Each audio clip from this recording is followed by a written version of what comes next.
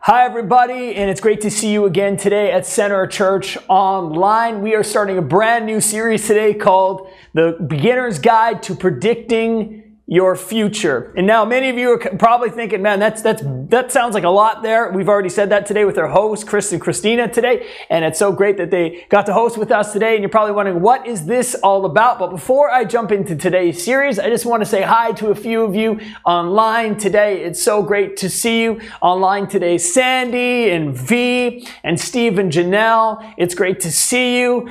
Kelly, I saw you online today, and Miranda and the Walls and Jordan, so great to have you online today. Simon and Becca and John, Megan and Vaughn, so great to have you online today. And I want to say, for those of you that are watching this service back throughout the day or throughout the week, we want to invite you back to 10 a.m. on Pacific time to be able to engage with us. And as we go into a question and answer at the end, we'd love to have you online today. Well, I'm going to ask you a question, and it's this. What if you could predict your future?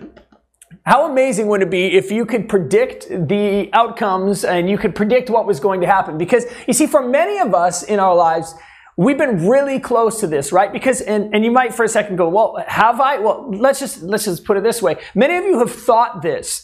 I should have seen this coming. You've thought about this before. You probably made a mess of something. You probably shouldn't have said something in a relationship, or maybe you made an investment, or maybe you mismanaged your time, and you probably thought, man, I probably should have seen this coming.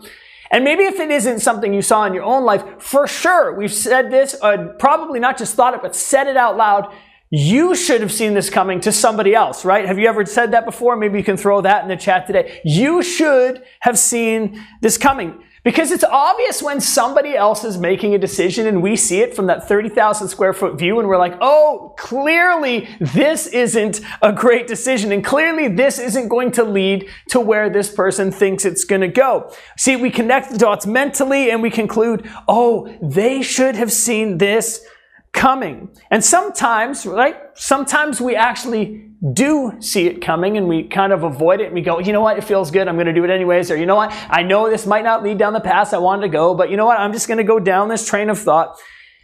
But the reality is that we ask ourselves the question, if we look at people being able to predict our future, predicting the outcomes of somebody else's life, why can't we see what they see? Why is it hard for us to be able to identify what other people can see? Or why is it that we can see what maybe others can't? Now, as we start this series, we're going to unpack this a little bit. But today I want to start with a bit of bad news and then talk about good news. Now, nobody really wants to start a brand new series with bad news, but the reality is that in order for us to build off of where we're at, we need to define some of the bad news. And we'll start there, and I promise you that good news is on its way. But some of the bad news is this, is that most personal problems can't be fixed. Now, what I mean by that is human beings, we are not like cars. We're not like computers. You can't just buy new components and put them into our lives and everything fixes itself. You can't just, when you run out of energy, all of a sudden, you just plug in, you just plug in a new part, you reboot, you plug yourself in, and you get all re-energized again. Most things in our life, most personal problems can't just be fixed by an immediate change. We're not like cars. We can't pretend like things never happened. Now, we can pretend, but the reality is that what happened has happened. And we are far more complex as human beings than computers or cars. You see, we can cope, we can overcome, we can move on, and we can learn from our personal problems, and we can leverage them so that we don't make the same mistakes, or we help other people to not make the same mistakes or repeat the same ones. But yet our past is our past. It happened. And we can't change it. But that's the bad news. But there is good news. And here's the good news, is most personal problems can be avoided. Now that is good news, isn't it? That maybe we can't fix the past, but we can fix the direction in our future. And this series is about avoiding what can be avoided so there's less to cope with down the road. And at the center of this avoidance strategy, if we can call it that, is a principle. And we're going to be talking about this for the next 4 weeks, and it's called the principle of the path. Now, first about principles. Let's talk about those for a minute. A principle is not a rule that you follow. Principles follow you. And a principle is also not something you choose to apply in your life. Principles apply themselves to you. Principles are also not a law that you can break. If ignored, a principle can break you. Now here's an illustration about a principle. It's called the Archimedes principle. Now maybe you learned about this in high school, but the Archimedes principle applies every single time you get into a pool, or every time you go float on a canoe or a kayak. And many of us in BC, we love getting on the water in the summers, right? We can't wait for that. Or every time, remember people used to get on cruise ships? Remember that was a thing, right? People went on cruises. Like this applied every time that somebody interacted with a body of water. The Archimedes principle applies itself to you, and it's this. It's the principle of buoyancy. Now, you might say about a principle, you might go, well, that's not fair because I didn't know this principle. How can something apply to me that I didn't even know about and affect my life? And that's the point of a principle. The principle is not something we create. A principle is something we experience and something we explain. We experience the principle and we explain how it affects our lives. They are not invented. Rather, we leverage principles for our benefit. And it's important to be able to distinguish between a principle and a rule, or a principle and a law. It's something that applies itself to us. Now, we're going to talk about the principle of the path. So we talked about a word principle, but let's talk about path for a minute. And a path is different than solutions. Now, what I need to say, and I think, again, it's important to distinguish between the two, because when we're lost, like let's say we're in the middle of a forest, you go on a hike, you get lost in the middle of a forest, you don't stop and ask everyone for what all the solutions are going to be. Now, you need a solution, you need to figure a way, but what do you need? You need to figure a way out. What you need is a direction. What you don't need is a whole list of solutions. Solutions in and of themselves do not change the outcome, right? A solution, when you're looking for a one solution, is a pathway that you choose to get out of the predicament or the situation that you're in. We need directions in our life. We need to know where we are and how we get to where we want to be. There's no instant solution when you get lost in the middle of a forest and you're hiking. There's no instant solution to your problem. And this is the same for our life. And the way we get out of a forest, or the way that we get out of the messy parts of our life, is by a change of direction. And I would dare say going the right direction. We get to where we should be the same way we get to where we shouldn't be. And this is by going the right direction. And as a pastor, for now 17 years, I've been in ministry full time. And whether you've talked to a pastor or maybe you talked to a counselor, many people come with problems that they need to fix. And this might be a bit of a challenging thought to you, but many people don't have problems that need fixing. They need a change of direction, and that's the hard thing. Is many people are looking for expediency or looking for a quick solution. I'm in a predicament, get me out immediately. But what actually needs to happen is a change of direction. And as we change our direction, things will eventually change. And this is what Jesus illustrates at the very end of his Sermon on the Mount. He doesn't advocate for immediate solutions. He doesn't advocate for immediate fixes. He advocates for a change of direction. So if you want to read along on the screen, I'm going to be heading into a verse, Matthew 7, verse 24. And this is the very end of Jesus' Sermon on the Mount. It's a collection of his greatest teachings, some very challenging teachings, but Matthew collects them in this over a number of different chapters. At the beginning of Matthew is Jesus goes and he ascends this mountain. Matthew, the writer of this gospel, is trying to make a point that Jesus is a greater Moses, and Moses ascended a mountain, and so Jesus ascends a mountain and brings teaching, and so Moses went up and brought the 10 Commandments. He makes a parallel here, and so Matthew is trying to say, here's some lessons for our life, and Jesus ups the standard for us. At the end of this collection of teaching, Jesus uses an illustration. And so we're going to head into that illustration about sand and rocks. Sand and rocks. And this is how we begin in Matthew 7, verse 24. This is what the writer Matthew writes Jesus' words here. He says, therefore, everyone who hears these words of mine and puts them into practice. It's as simple as this. Not just hearing, but hearing and doing. It means whoever hears them and carries them out. What does Matthew say here next? And we're going to head into that second part of the verse. But what Matthew doesn't say here next is anyone that hears my words and puts them into practice will have immediate relief for the relational, financial, professional, or whatever part of your life will have immediate relief relationally, financially, professionally, whatever alley you want to throw in there. I don't know what other alleys there are, but will not have, this is not what Matthew says. He says there's no immediate fix for this problem. It doesn't say that by hearing these words and putting them in practice that you will discover a fix to all your problems.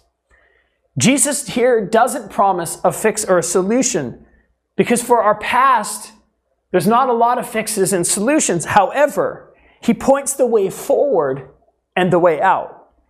He says, therefore, everyone who hears these words of mine and puts them into practice is a wise man or a wise woman. What I like about this is it's not just the smart, the well-educated, the talented, the most resourced people, but the wise. Wise people understand what the unwise do not, and it's this: life is connected. The past connects to the present and is a good predictor of our futures. Direction is a good indicator of where your destination lies. So then Jesus continues, therefore, everyone who hears these words of mine and puts them into practice is like a wise man who builds. To build something requires process and time and habits and repetition and discipline and, dare I say, and nobody wants to hear this in the middle of a pandemic, delayed gratification. To build something substantial takes time, it takes process, it takes intentionality. Therefore, everyone who hears these words of mine and puts them into practice like a wise man who builds his house. The house here is life. It represents your relationships, your reputation, your finances, and your ethics. And what does it say here? It's like a wise man who puts into practice, like a wise man who built his house upon the rock. You see, when you hear that, maybe you grew up in church, maybe you heard this as a kid or a teenager when you grew up in church, now you're coming back and you're trying to figure this whole thing out. Or maybe you hear that and you're like, you've heard it so many times that you're like, yes, the rock is Jesus. But you need to understand something about this word rock, and it's this. It's to build on the rock. Now we have excavators and we have different technologies that help us build faster. But then to build on a rock would have been so time consuming that those that would have heard this would have been like, wait a minute, that's a waste of time and effort. You would build on something easier because it would be more expedient, or it would be a better way forward, or it would be less time. But here's what Jesus is saying. By building on the rock, it's not an immediate fix. It's something you work into your life. It's not an immediate fix. It's a direction that you take. It's disciplines. It's habits. It's building your life upon the rock. This isn't expedient. It's something that takes time and discipline. And then Jesus continues. Now, in Matthew 7, we're going to skip to verse 26, and then we're going to go back to 25. I know we're doing a little bit of biblical gymnastics there, a little bit, okay? But this is what Jesus says. But everyone who hears these words of mine and does not put them into practice, now we have a contrasting statement, is like a foolish man. And foolish people assume something, that life is disconnected. Now is now and later is later. I'm like an electronic device. If I stop working, I'll just unplug. And then when I unplug, I'm just going to count to 10. You know, have you ever done that with a computer? You're like, I don't know what's going on. I'm just going to pull out the power cord, and then I'm just going to plug it back in. I'm going to count to 10, open my eyes, and hopefully it reboots and everything. That's how people are living. But the problem with that is we can't just start over again. And our life is so connected. Our past is connected to our future, and our present is connected to our future. And a foolish person believes that life is disconnected. You can build wherever you want, and life will just figure itself out. But look what happens here next in verse 26. A foolish man who builds his house upon the sand, it says. This is quick, easy, and an immediate way. It was the assumption of the fool was that today's weather is going to be tomorrow's, but it wasn't. Because in verse 27, look what it says here. It says, the rain came down, and the streams they rose, and the winds blew and beat against the house, and it fell with a great crash. The implication here that Jesus uses, he uses the illustration, not me. He uses this illustration that there's no fix or solution. There's only loss here. You should have seen this coming. I should have seen this coming. I should have seen the rain. I should have seen that there was going to be a change. I should have known that building my house upon the sand was risky. But here's what people do. They say, oh, man, that person's house, it didn't fall because they were lucky. Things always work out for those people, but not for me. I guess God doesn't love me, or I guess God doesn't bless me. I guess I'm not as blessed, or I'm not as favored as those other Christians. And what we do is we go down this road of saying things would have turned out differently had God just intervened immediately. But the way of Jesus is a following. It's about creating habits, about creating discipline. It's about a new and better way of life. We read in verse 25 that the reason that the house didn't fall wasn't because they were lucky. The reason the house didn't fall is because they built it upon the foundation of the rock. When Jesus had finished these things in verse 28, the crowds were amazed at his teaching. Look what it says, because he taught as one who had authority and not just as their teachers of the law. You know what breaks my heart? Is people who choose a path guaranteed not to get them to where they intend to be. And what happens is it's not like driving somewhere where we think, oh, you know what, I was going to go to my friend's house. Remember when that was a thing? Or, hey, I'm going to go out to a restaurant on a patio. We can still do that here in BC. I was going to go to a restaurant in the patio, and you know what? I was just in a conversation with somebody in the car. Or I was on the phone, not on your phone, but you know what, on the phone, like on the, you know what I'm talking about. Because I'm not advocating for people being on the phones in the car. But anyways, you're driving somewhere and you got distracted and you think, oh, you know what, I'm going to get back on track and I'm going to go about 5 minutes and, oh, okay, I'll be a bit late, but it's okay, I was just a bit late. That's not how life works. Usually what happens is a distraction leads to a habit. And the habit brings us down roads that we never intended. And too often I see people lose their 20s and their 30s, 2 decades, 3 decades.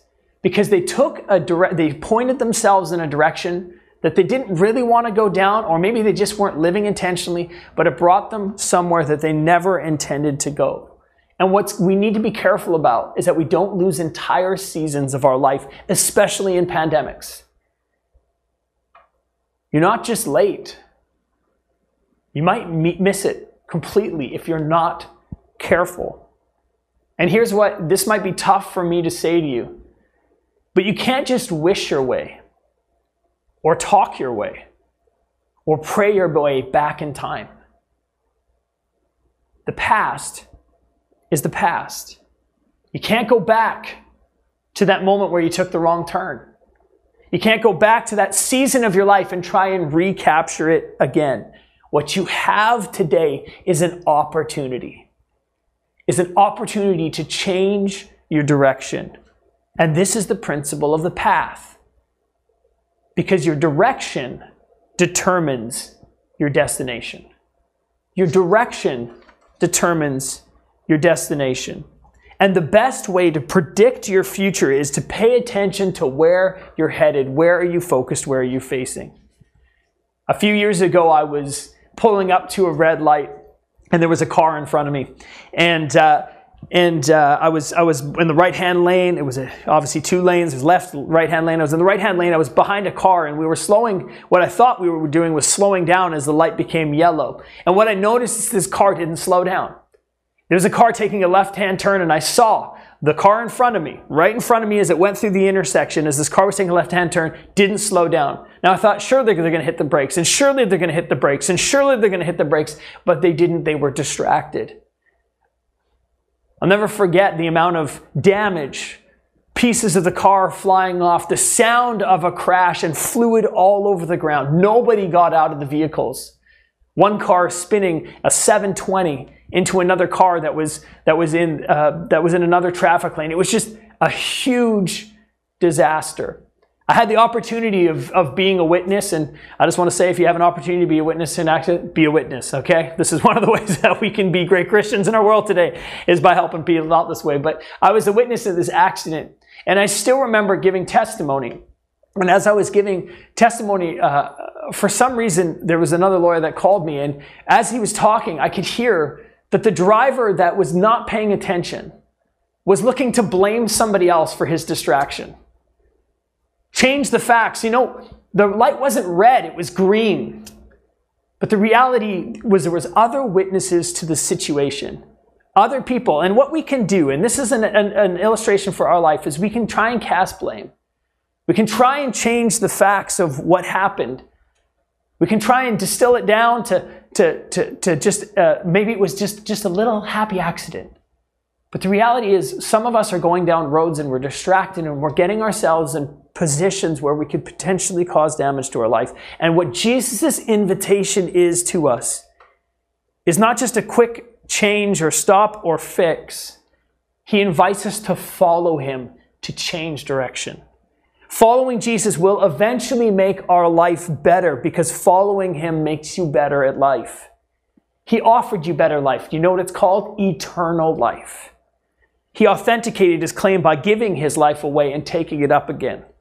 And if you're going to end up somewhere in life that you intend to go, and you want your life to be full of meaning and purpose, which I know many of you want for your own life, the way is following Jesus. And as you follow Jesus, you will end up somewhere on purpose, with purpose. We're going to end there today. We're going to pick up right where we left off right here next week. So come back as we continue this series. But right now, I want to pray for those of you. Some of you, you feel like you've made those decisions and you've lost seasons of your life. You know that there's parts of your life that you haven't been building wisely on, that maybe you're blind to. This is why small groups is so important, is we need other people in our life bringing wisdom and guidance to our life. We need that. But right now, I want to pray for those of you that feel like maybe there's a season of your life that you've missed. You feel the weightiness of that. You feel like, can I move on from this? Well, the reality is we can't fix the past, but we can change our direction. And I want to pray today that for those of you that haven't started to follow Jesus, that you would begin that relationship with Jesus today. And that's not joining a church, or that's not making sure that you get involved in every program. That's just saying, Jesus, I follow you. I change my direction. I move towards you. And for those of you that maybe have drifted, especially during COVID-19, many people have drifted to establish new habits. It's coming back to Jesus and saying, Jesus, be my leader. If that's you today, let me pray for you. God, I pray for everyone on the other side of this camera. God, I thank you today that you provide us a way out. You provide us a new direction. God, I thank you that you don't just leave us where we are, but that you've provided a way in the person of Jesus. So Jesus, we ask that you would lead us and you would guide us, that you would provide direction for our life. That whether somebody's been a follower of Jesus for many years, or whether they're beginning a relationship with Jesus or starting again, that God, you would continue to work in our life. Provide us direction. Help us to build our life upon you, Jesus, we pray. Amen. Now, for those of you that haven't taken that step to be in relationship with Jesus, I want to pray for you today as well. Maybe you heard me talk about following Jesus and you want to take that step. It's a simple prayer. We can pray it out loud, or you can pray it across the screen wherever you are. And as you pray this prayer, it's about choosing to follow Jesus, like I said. It's not about joining a church, or it's not about making sure you're at church online every week, or even coming to our in-person gatherings eventually. It's about following Jesus. And if that's you today and you want to take that step, you can pray this prayer with me right now. Jesus, thank you that you gave your life for me. I ask you to lead and guide me. I choose to follow you. I ask for forgiveness for my sins, and I thank you, Jesus, that you have made all things new. Lead and guide me today, I pray. Amen. And if you prayed that prayer, let me be the first to congratulate you and say how excited I am that you are choosing to follow Jesus.